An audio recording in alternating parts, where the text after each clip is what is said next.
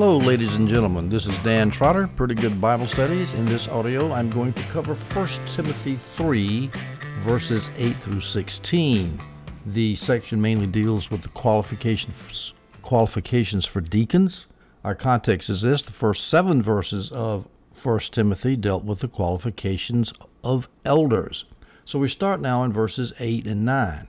Paul says this: Deacons likewise must be men of dignity, not double-tongued or addicted to much wine or fond of sordid gain, but holding to the mystery of the faith with a clear conscience. Now, deacons are not mentioned much in the New Testament. They're not mentioned at all in 2 Timothy and Titus, the other 2 pastoral epistles. The office and function of deacons is never defined in the New Testament, as the commentator Ellison points out. Many people assume that they're mentioned in Acts 6.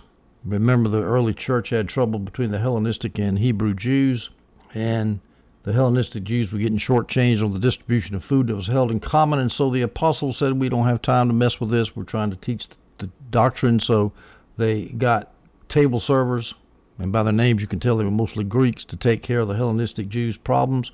It's a very famous story, but it never calls them deacons, and a lot of people just assume they're deacons, but it's an assumption without fact, actually. So they may or may not have been deacons. Ellison says it's unlikely that they were deacons. The term literally means to raise dust, and that's a perfect metaphor for menial service, because deacons they did service. They served people. The Greek word from which deacon is derived means to serve. They're servants, not managers. Now, they were close to the people, of course. Jameson Fawcett Brown quotes the church father Cyprian, who says that good bishops, or good elders, never departed from the old custom of consulting the people. So the deacons were close to the people. An example of kind of service they might do: they might take care of the Lord's Supper, they might distribute aid to the poor, they might visit the sick and visit the poor. Perhaps they read scriptures in the assembly. These are Gill and Clark's speculations, but they did things the church needed to get done. Now, even though they did menial is a pejorative term. Even though they did what some people might consider low-level work, they still had pretty high qualifications. They had to be dignified. They could not be double-tongued. Double-tongued means two-faced, hypocritical, deceitful. They couldn't say different things to different groups of people. They could not be addicted to much wine. Of course, that doesn't say they can't drink any wine. It's much wine. They can't be a drunkard, in other words. They can't be fond of sordid gain. Now, this might be a reflection of the false teachers that Paul's battling in Ephesus when he writes this letter to Timothy, who were fond of sordid gain and who were taking money for their teaching, most probably, as was the common practice amongst Greek sophists. And so maybe Paul's referring to that. It could refer to the fact that deacons, if they were responsible for passing out alms to the poor Christians, that takes a lot of responsibility, and it would be easy to steal from the pot. Deacons also had to hold to the mystery of the faith with a clear conscience. In other words, they had to be dedicated Christians, the way we would put it today. Mystery, of course, is the term that Paul got from the old mystery religions. He repurposed it to his own end. The mystery religion said a mystery was something that was never revealed, but only contained esoteric knowledge that only the priest of the religion could hold, and the poor alcoholites would not know unless they went through all sorts of degrading rituals until they could get it. But Paul, when he talks about mystery in the Gospels, and I've done Bible studies on this in previous audios, the word mystery is connected very often, most of the time actually, with revealed. It's a mystery that has been revealed, not hidden, but revealed. So the mystery of the faith was something that's been hidden from times past. When they were in the Old Covenant, they didn't understand all about Jesus and the Messiah yet, but it's now been revealed, and in the New Covenant, and the deacons hold to that with a clear conscience. With a clear conscience, that means they're sincere. They're not hypocrites, which is the same thing as saying they're not double-tongued. They're not phony Sunday school Christians. Put a smile on their face, go to church on Sunday, then live like hell the rest of the week. We go now to verse 10, 1 Timothy 3. These men must also first be tested, then let them serve as deacons if they're beyond reproach. So deacons are not appointed willy-nilly. Oh, this person likes to work hard, let's appoint him. No, you've got to watch and see if they're going to serve in the church, if they're serving from their heart, and not because they've been appointed to a position. Remember, one of the requirements for an elder in the first part of the chapter was that he could not be a new convert, which means they had to be tested. You had to watch them and see if they really cared for the flock. These deacons have to really care for their service, not because they have been given an office. Paul says, let them serve as deacons if they are beyond reproach. In other words, there's not even an appearance of evil with these guys. So even though deacons is a lesser,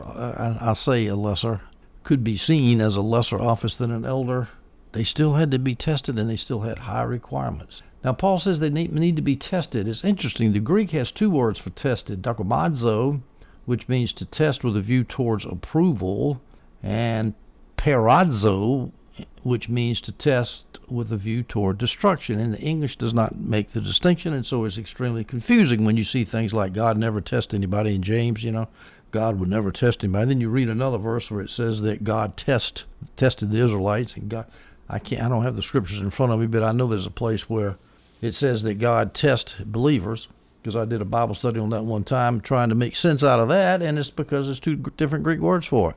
In English, for example, if we say the algebra teacher gave me a test, it would be toward my approval, not to flunk me, but to prove that I know some algebra. That would be dokimazo, to test with a view towards approval. But if, on the other hand, I have a student who wants to see me fired, and so provokes me every time I turn around and gives me bad evaluations, that's peirazo, to test with a view of destroying me. So there's a big difference. Now, what should be tested? And again, the Greek word is dokimazo, tested with a view toward approval. We're not trying to destroy these people who are serving in the church, who we are considering to be deacons. We are testing them with an understanding that they're going to prove that they're qualified to be deacons. What should be tested? Well, it could be their duties, what they're doing, or it could be their character. Or it could be both, and I would say it's probably both in my humble opinion. Now, this requirement that a deacon be beyond reproach, same thing with the elders, 1 Timothy 3:2, an overseer then must be above reproach, avoiding even the appearance of evil, as they tell lawyers, because supposedly lawyers have a higher ethical standard than the average person. And if you believe that, I've got some oceanfront property in Kansas I'd like to show you. We go to 1 Timothy 3:11. Paul says, women must likewise be dignified, not malicious gossips, but temperate, faithful in all things. Now, here's a big problem. Women, what women? Paul doesn't qualify the noun here, women, and so it's hard to know what the word is. And to add to the problem, the Greek word is ambiguous. It could be wives. So if you translate it as wives, I think the KJV and the NIV have it that way. Wives must likewise be dignified. It makes sense, but from the context, to say the wives of deacons. The wives of deacons must likewise be dignified. Jameson, Fawcett, and Brown disagrees with that and says there's no special reason why we should have special rules for wives of deacons. And he goes on further to say that if Paul meant deacons' wives, he would have said their wives. He would have said their women or their wives must likewise be dignified. But he doesn't put that they are there. So that cuts against the argument that it's deacons' wives. However, paragraph of verses 8 through 13 are one paragraph about deacons. So it's logical to mention deacons' wives in the middle of such a paragraph. So that's a reasonable option. Deacons' wives must be dignified. If you have a deacon that's doing good, but his wife's going around gossiping with everybody, and she's getting drunk because she's not temperate and she's not faithful in all things, well, that could hurt the ministry, hurt the deacon's ministry. I can understand why it could be deacons' wives, so I don't have any problem. Here's another option as to what these women are. Helpers of deacons. Women in servant roles in the house churches, as Ellison puts it. Now, Ellison distinguishes that from deaconesses, which is option 3, I'll get to in a minute. These are helpers of deacons. Romans 16:1, I commend to you our sister Phoebe, who is a servant of the church, which is at Cenchrea. The word servant makes you think that it might be a deaconess, but Ellison said no, it's a helper, someone who's serving but not necessarily a deaconess. Philippians 4:3, indeed, true companion, I ask you also to help these women who have shared my struggle in the cause of the gospel, together with Clement also and the rest of my fellow workers whose names are in the book of life. Help these women who have shared my struggle. But Paul doesn't call them deaconesses. So Ellison comes up with the idea, and I think this is a sort of one-off interpretation. I haven't seen it anywhere else, that these are helpers of deacons, but they're not actually, don't have an official function in the church as deaconesses. Third option is, and so what would these deacon helpers do, for example? Ellison says, well, they could care for sick women in the church. They could prepare women for baptism before and after, because they would have to robe them up, and men couldn't do that too well. They would visit aged women in the church. Third option, this is Jameson, Fawcett, and Brown's choice, that these women that Paul mentions here in 1 Timothy 3:11 are deaconesses. It's logical Paul is talking about church offices here. It's logical that he mentioned deaconesses here. It's also logical he mentioned deacons' wives here too. All depends on how you translate the Greek word, wives or women. So deaconesses. So if it is deaconesses, then there's nothing wrong with women deaconesses in a church. Paul makes an explicit prohibition of women elders in a church, 1 Timothy 3:12, and he says, I do not allow women to teach or exercise authority over a man, and of course that's exactly what the elders do, is they teach and exercise authority. But here it's assuming that women is either, if you say that women are deaconesses here, which is not a slam dunk interpretation obviously, but there's other options here, but assuming that you do interpret that as deaconesses, there's nothing wrong for a woman to be deaconesses. They're not managing people, they're not managing men, and I don't see any problem with it. And I remember I was in a Southern Baptist church at one time, and the pastor decided he was going to have some deaconesses. So he passed out the ballots and everybody voted for the deaconesses. The next thing you know, we don't have any deaconesses. Why not? Well, it turns out that some of the women in the church didn't like the idea of someone who was not a deacon's wife to be a deaconess.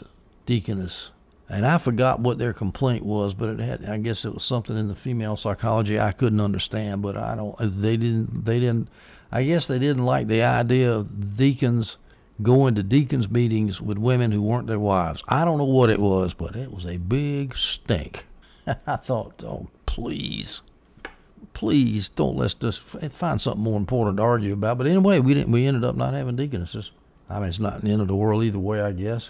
Here's the fourth option. This is Adam Clark suggests this, that the women that are mentioned in 1 Timothy 3:11 are women in general. Just the women in the church should be dignified, not malicious gossips, for temporal faith in all things.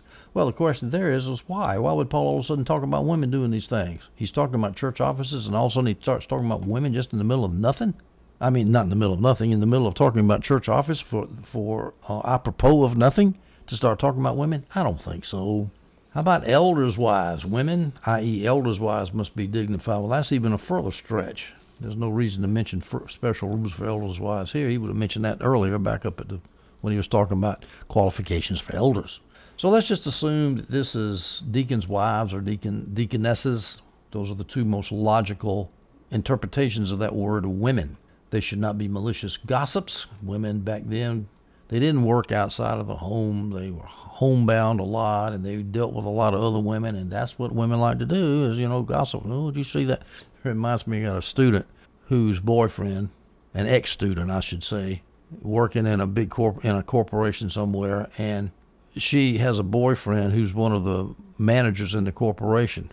And one day, this manager hires somebody. She's very smart and very qualified. She's also drop dead gorgeous. And so all the other women in the corporation went to my student and says, did you see that beautiful girl that your boyfriend hired?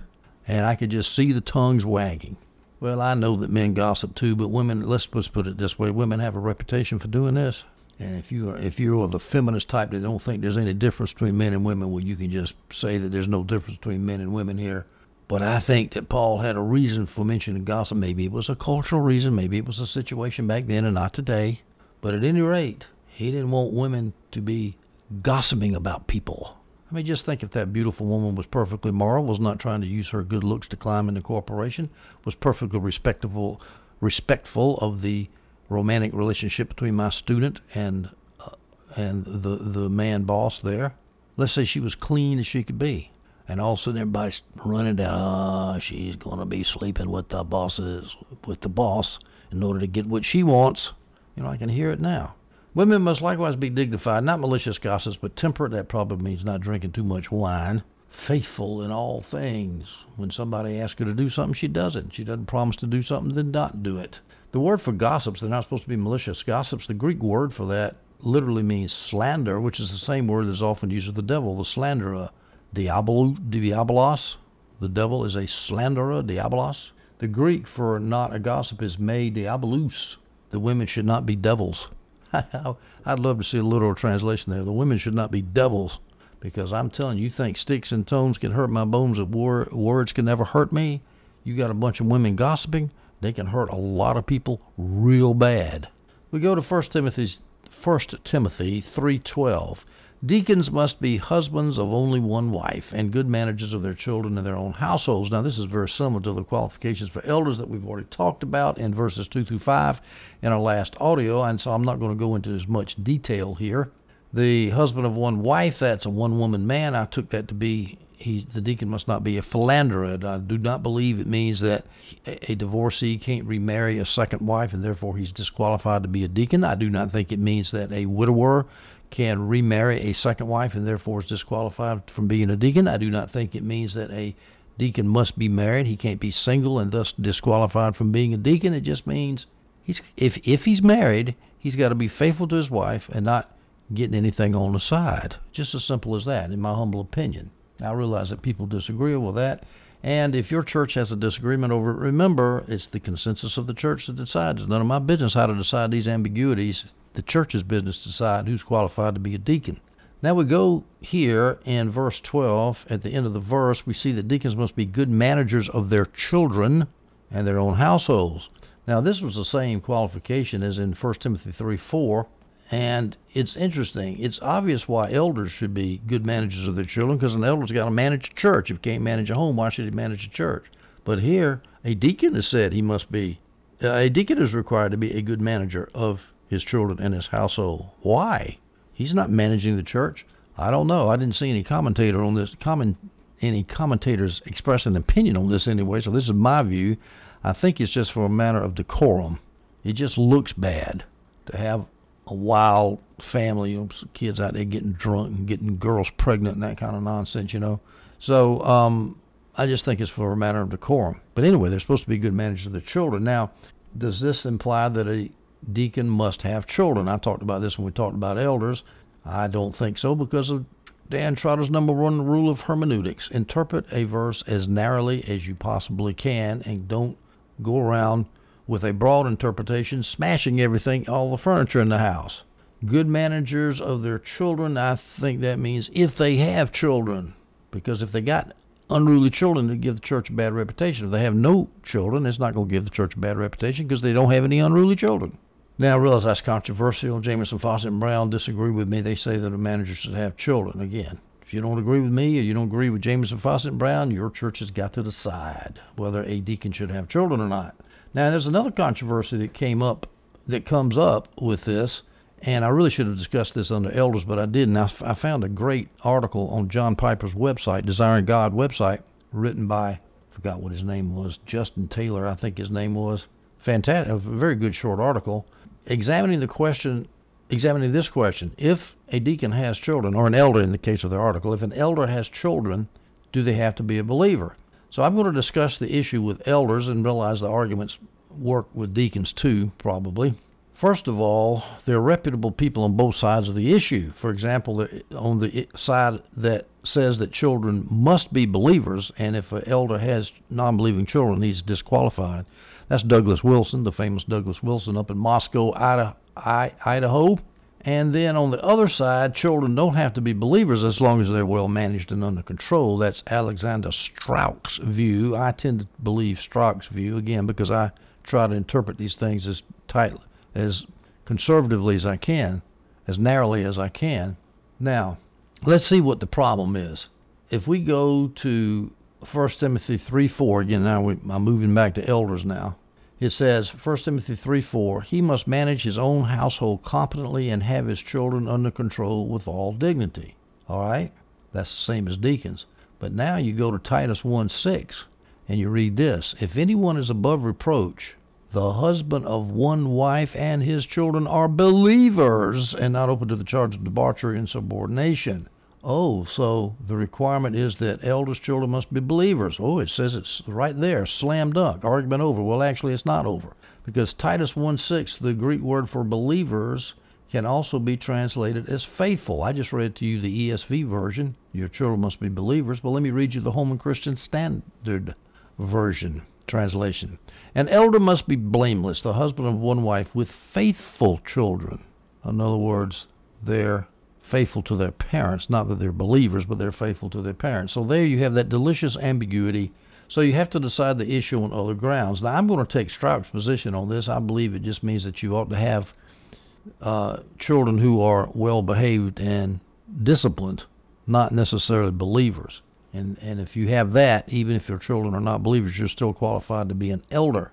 So let's look at 5 arguments that support that view. First of all, the qualifying clause of Titus 1:6 aims at domestic submission, not salvation. Titus 1:6 said that the children should be not open to the charge of debauchery of insubordination. It doesn't say that they're believers. It just says they can't run around chasing women, going to wild parties, and they can't be insubordinate. There's lots of non-Christians who are that way. Lots of non-Christians who don't go to wild parties, who don't get girls pregnant, and who obey their parents, even though they're not saved. So that tends to make me think is the kids are faithful to their parents, not necessarily believers. We also look at the elder's qualification in 1 Timothy 3:4, and we see that has to do with management of a household, discipline, not belief in God.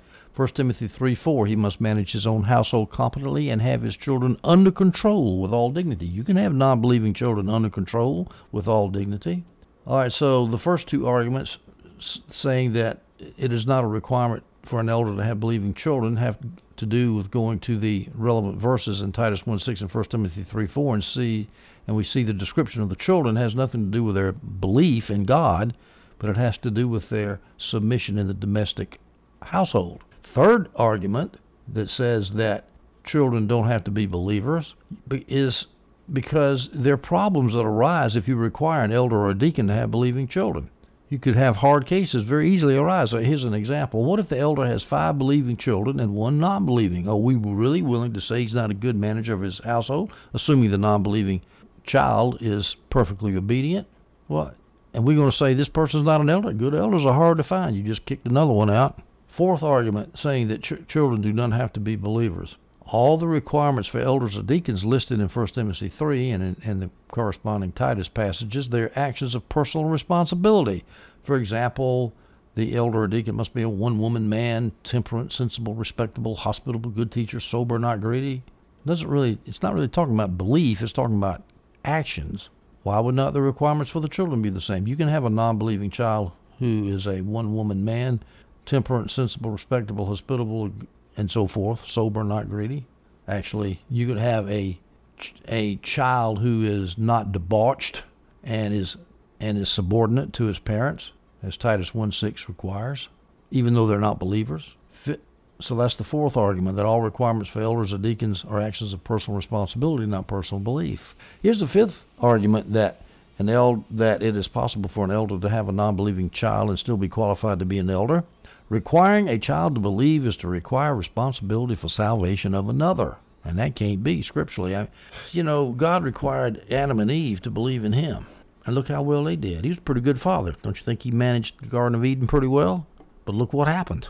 And sometimes you got parents who do a darn good job raising their kids, and they're perfectly qualified to be the elder of a church, and they got a kid that acts like Adam and Eve.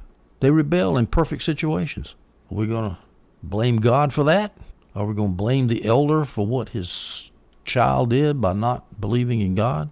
We go now to verse 13, 1 Timothy 3. Paul continues, "For those who have served well as deacons obtain for themselves a high standing and great confidence in the faith that is in Christ Jesus." Now, what does high standing mean? Well, here's some options. That means they're ready to be promoted to elder. Adam Clark believes that. I don't believe that. For one thing, if you're a good deacon, that doesn't mean you're qualified to be an elder. An elder manages the church. A deacon might be good at serving, but he might be totally unqualified to be an elder. I don't know why Clark says that. Jameson, Fawcett, and Brown deny it. Gill denies it. God bless him, I deny it too. Jameson, Fawcett, and Brown, even though he denies it, say that many understand it that way. The deacon's qualified to be an elder. It's kind of like a stepping stone, a hierarchy, an organizational hierarchy, which is anathema to me. Jameson, Fawcett, and Brown point out that Paul wouldn't hold out to every deacon in Ephesus a chance to become an elder, because they wouldn't all be qualified. This is what I just said. The idea of moving upwards in church offices in this early time of church purity, when the church was young, was as yet unknown.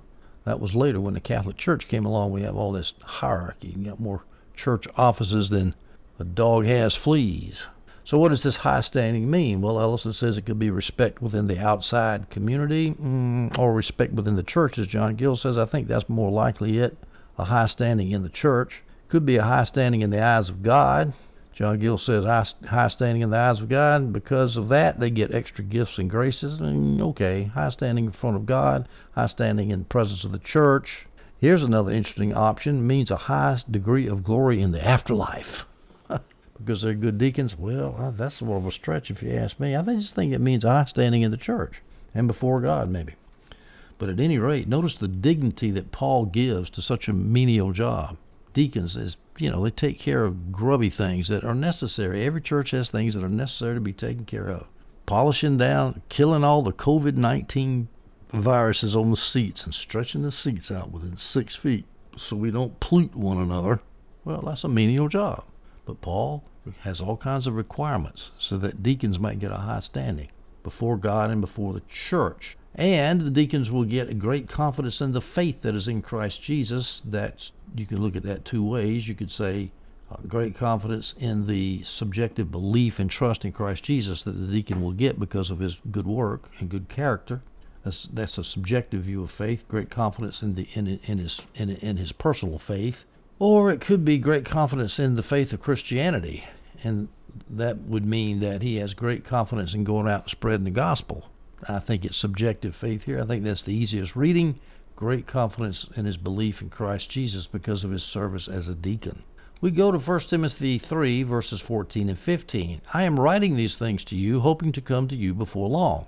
But in case I am delayed, I write so that you will know how one ought to conduct himself in the household of God, which is the church of the living God, the pillar and support of the truth. Now, this, of course, is Paul's theme here for the last couple of chapters, is how one ought to conduct himself in the household of God, in the church. That's why these letters are called pastoral epistles. Timothy might have been acting as a pastor in Ephesus. I think he was probably going around strengthening the churches as an apostle, but even as an apostle, he would have to teach elders in the church how they're supposed to act. So, in that sense, it's a pastoral epistle, even if Timothy himself is not mainly a pastor, as some people like to point out.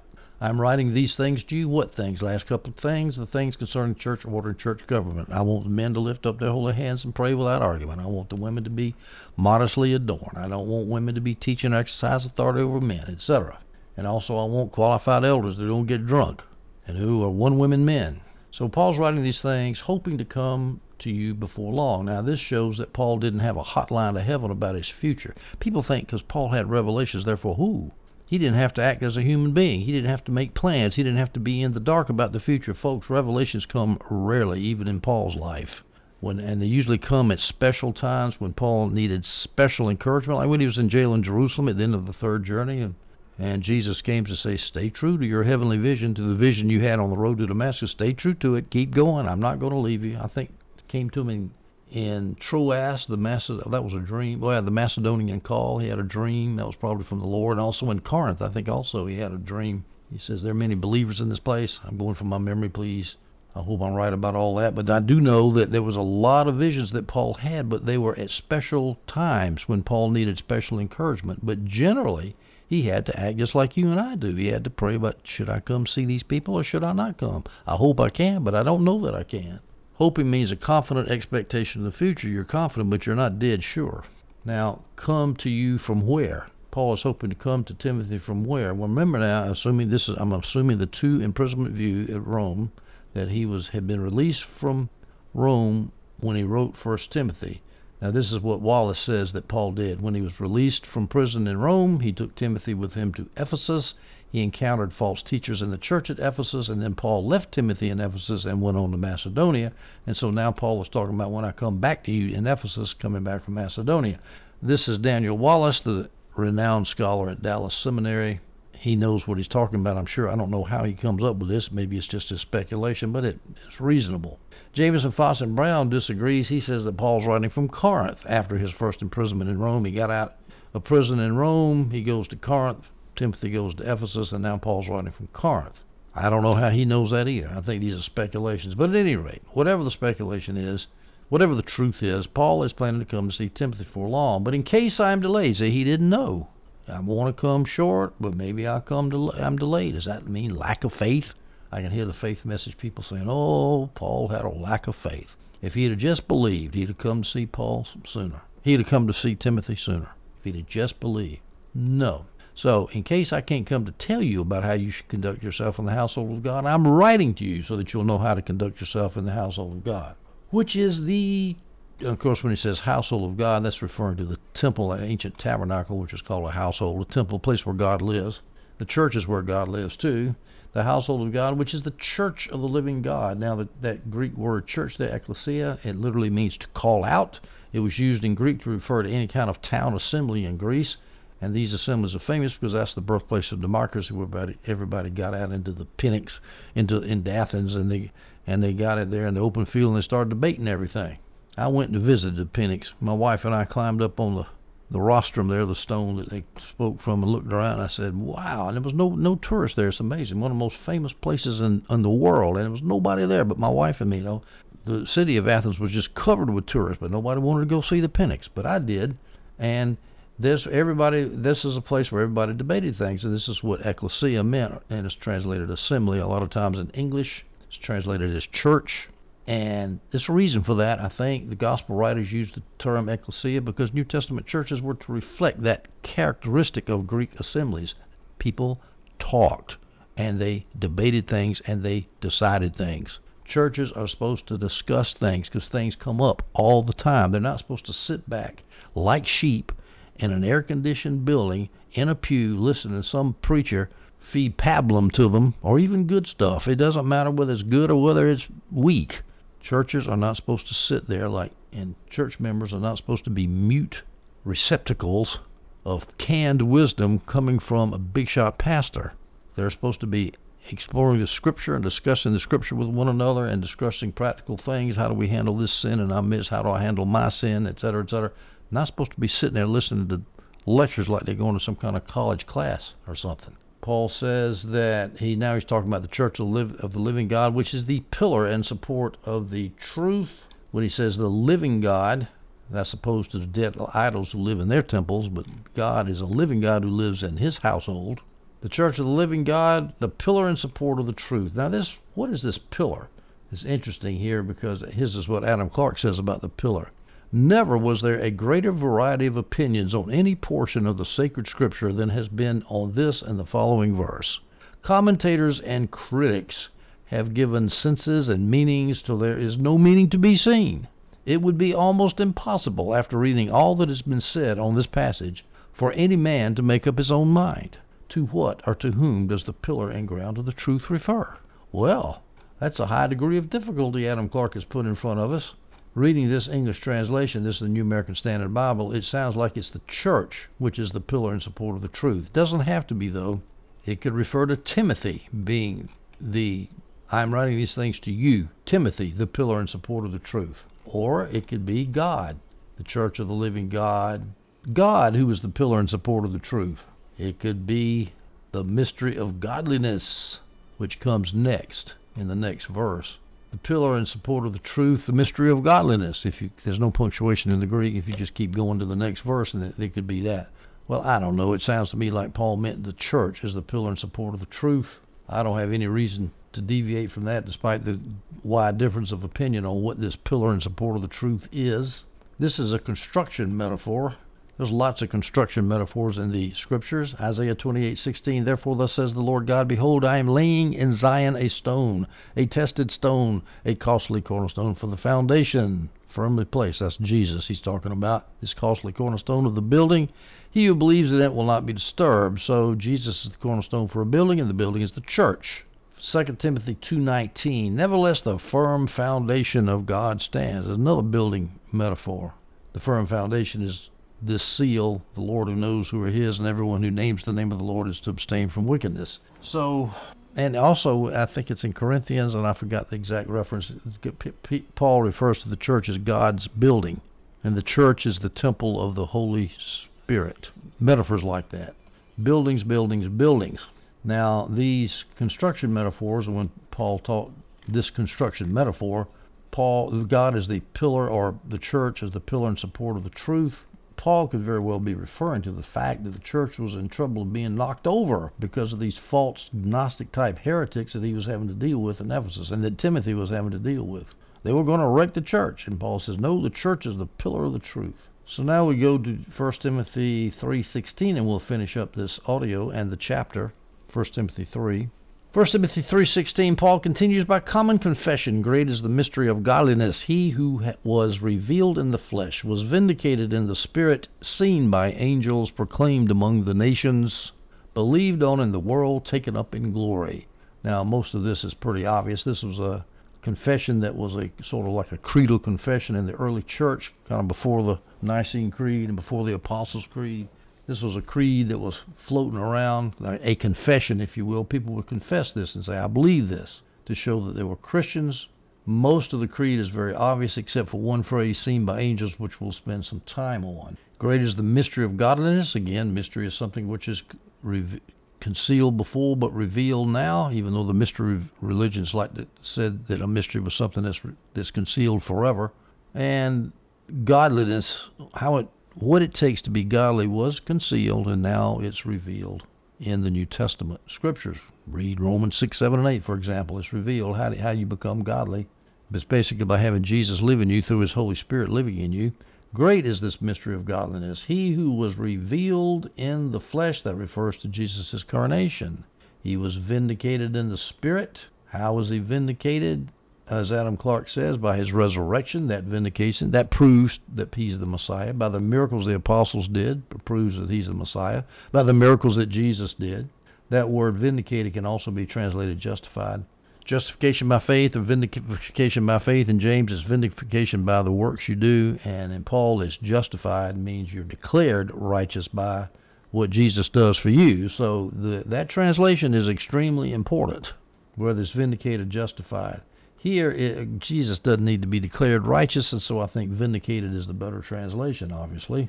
Now, Jesus in this common confession is said to be seen by angels, and I'm going to give you 6 options as to who those angels could be, at least 6. Option number 1, angels who long to know what God was doing with fallen mankind.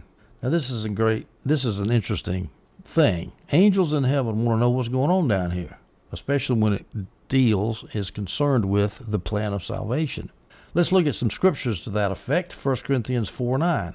For, I think, God has exhibited us apostles last of all as men condemned to death, because we have become a spectacle to the world, both to angels and to men. So angels were looking at the apostles to see what they're going to do. Ephesians 3:10, so that the manifold wisdom of God might now be made known through the church to the rulers and the authorities in the heavenly places. The rulers, let's say those are angels, and the manifold wisdom of God might be made known through the church, through the agency of the church, to the angels in the heavenly places. 1 Peter 1:12, it was revealed to them that they were not serving themselves, but you, and these things which now have been announced to you through those who preach the gospel to you by the Holy Spirit sent from heaven, things into which angels long to look. So the gospel which is being preached by the Holy Spirit are things into which angels long to look. So angels up there in heaven want to know what's going on down here with the progress of the gospel. So that's option number 1, is what the confession means, seen by angels. Jesus was seen by angels.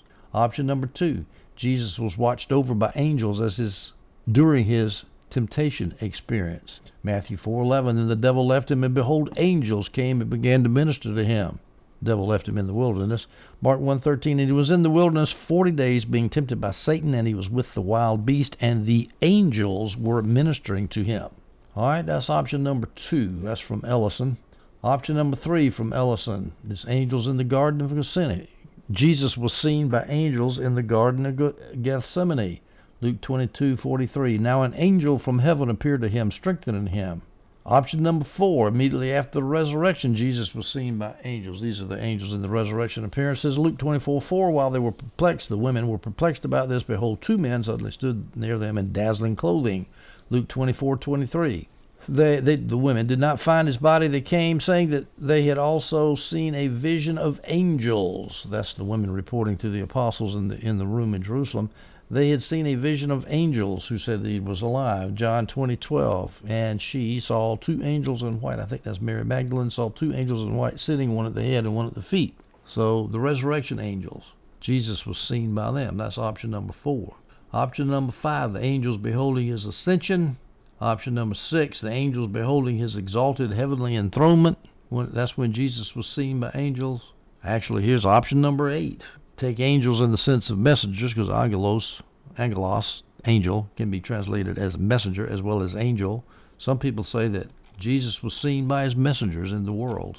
And he was proclaimed among the nations. Now, I'm not going to take an option on what seen by angels was. Jesus was seen by angels a good bit, as we see by going through all these different options. And Jesus was proclaimed among the nations and believed on in the world. So proclaimed among the nations refers to the worldwide preaching of the gospel, and believed, as Gill says, was a marvelous thing considering the reproach and ignominy Christ lay under. He was a crucified criminal, and yet people believed him as God. And then he was taken up in glory. He ascended in glory. He ascended to glory. And that's a great way to finish chapter 3 with that confession. In our next audio, in chapter 4, Paul will take on the heretics. I hope you stay tuned for that audio, and I hope you enjoyed this one.